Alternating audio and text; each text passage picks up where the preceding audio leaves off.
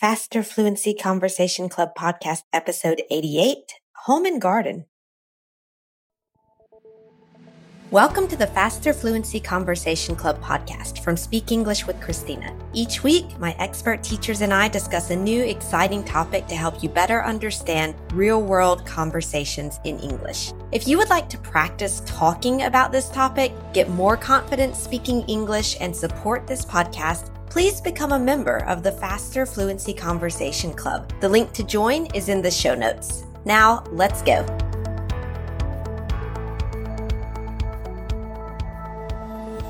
Hi guys, this is Christina with the Faster Fluency Conversation Club podcast, and I'm with Christina with a K today. Christina, how are you doing? Good. How are you? Doing well, doing well. So it's summer, a good time for outdoor leisure activities, which is the theme of the month. And you do a bit of gardening, if I understood correctly. Is that right? You do gardening? Yeah, I have a little garden out back.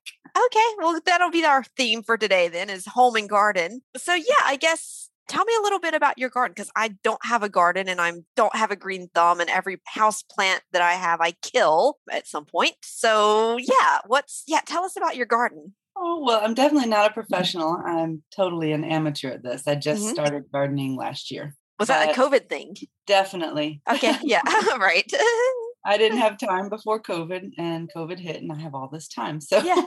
So you're like, I may as well do some gardening. Yeah. So I went ahead and I put a garden out back. I didn't do great last year, but the good thing is that I learned a lot. And so I have some fruits. Yeah. I have strawberries back there. And then nice. I have other vegetables, or we call them veggies. Veggies, yeah. You got your veggie garden. My veggies. I have squash, zucchini, eggplant, and a few herbs as well. Oh, okay. Oh, that's interesting. The zucchini and eggplant.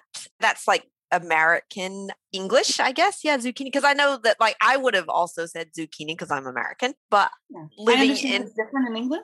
Yeah, exactly. Like I was like, and that's something I learned from actually living in France and, meeting more English people, is that in fact, in British English, it's not zucchini, it's courgette. So like in the French language, and it's eggplant in American, but it's aubergine in British English, which is like in French as well. And it makes no sense because there are no eggs in an eggplant. Exactly. There's no eggs in an eggplant. And zucchini, I imagine, is Italian, I guess. I mean, it sounds Italian, so I'm guessing that it's Italian immigrants coming over to America. They brought their language with them. But yeah, that's interesting that a little bit of... Yeah, okay. So yeah, you got some eggplant and zucchini. Do you have any other veggies in your garden? Yeah, I had yellow squash, but it got some bugs and some worms that just started eating at the roots, and so they died. Okay, so that was really bad. Oh, well, you tried. They seem to be pretty sensitive, but my strawberries are doing great. And I also have tomatoes. Oh, nice.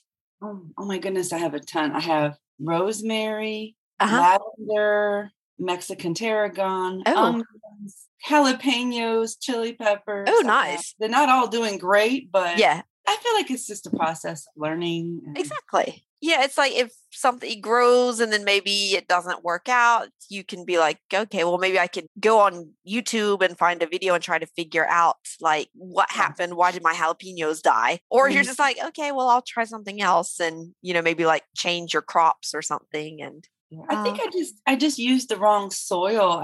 I used regular potting soil, and I probably should have used gardening soil.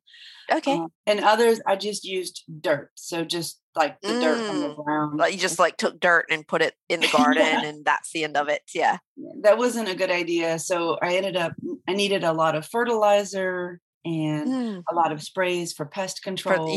Right. And then of course the weeds. The weeds are crazy. You have to remove the weeds. I have to weed constantly. Like to weed the garden, like to remove the weeds from exactly. So then it sounds like a lot of work.